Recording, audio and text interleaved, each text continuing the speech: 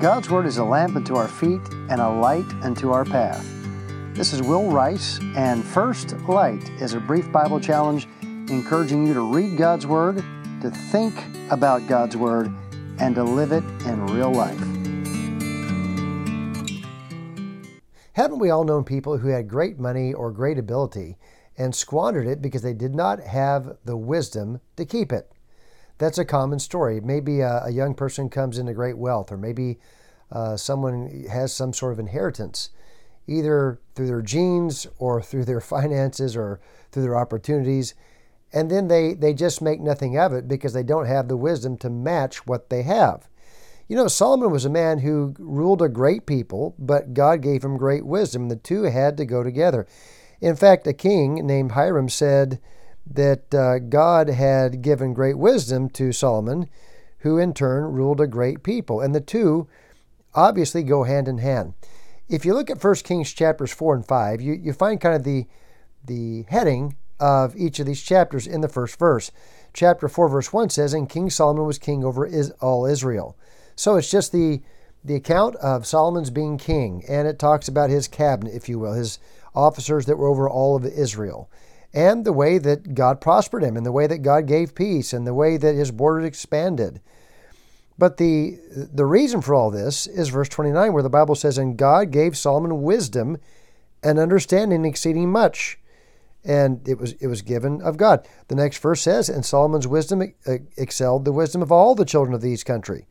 Verse 31 of chapter 4 says, "For he was wiser than all men."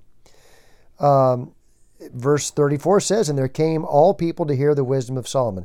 So chapter 4 is about the kingdom being established in Solomon. Now, where did the kingdom come from? And the answer is really he inherited it from his father. Now, God gave it to him. This was God's purpose. But there were some things that Solomon just inherited by right of birth, you might say. He would have gained some of David's intellect, some of David's natural gifting, some of David's personality, perhaps. He certainly, gained the kingdom because it was passed on from his father. So these are all gifts that he kind of had. But all that would have been vain and empty and meaningless had not God been the one that gave wisdom. Now, to be sure, David was a man that wanted wisdom for his son. He prayed that for his son, and you find that more than once in the accounts of David and then Solomon. It's also worth noting, my wife mentioned this to me this morning. We read together, generally. I mean, not at the same time, but we read the same passage, so we can talk about it. And she mentioned that Solomon apparently had wisdom before he asked for wisdom, and I think that's obviously true. As she said this morning, you have to have wisdom in order to know that you need wisdom. A fool doesn't know he needs wisdom, but a wise person knows he is not wise enough and therefore asks for the wisdom he does not yet have. And that's true in Solomon's life. Solomon was a man who was primed by his father and then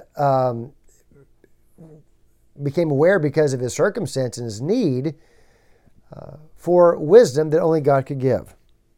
So here's the point this morning. The point is your natural inheritance is incomplete without supernatural grace. Chapter 5 says, "And Hiram, king of Tyre, sent his servants unto Solomon." And what follows in this chapter is the great building of the temple, what we call Solomon's temple. It was David's idea. It was Solomon's accomplishment. All this, of course, was by the grace of God. Verse 5, Solomon says, "And behold, I purpose to build an house unto the Lord, name of the Lord my God, as the Lord spake unto David my father, saying, Thy son," which is Solomon, "whom I will set upon thy throne in thy room, he shall build an house for my name." And then verse 12 again, "And the Lord gave Solomon wisdom as he promised him, and there was peace."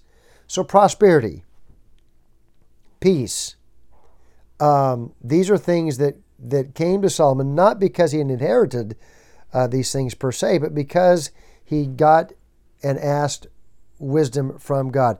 Even the vision, this desire to build the temple, was one that had been passed on to him by David, but all this was made possible because Solomon had wisdom from God. You know, James 1 says, "If any of you lack wisdom, let him ask of God, who giveth to all men liberally," that is generously, "and upbraideth not." He won't scold you because you're not wise as you need to be. and it shall be given him. This is God's will. So I don't know what your natural gifts are today. I don't know what your natural inheritance is today. Maybe it's great. Maybe you feel like it's small. But really what matters today is not what you have. What matters is what you make of what you have. And that's something that the gap between what you have and what you make of what you have, really that gap is bridged by wisdom that only God can give. Because your natural inheritance, whatever that may be, is incomplete without supernatural grace that comes by asking God for what you need.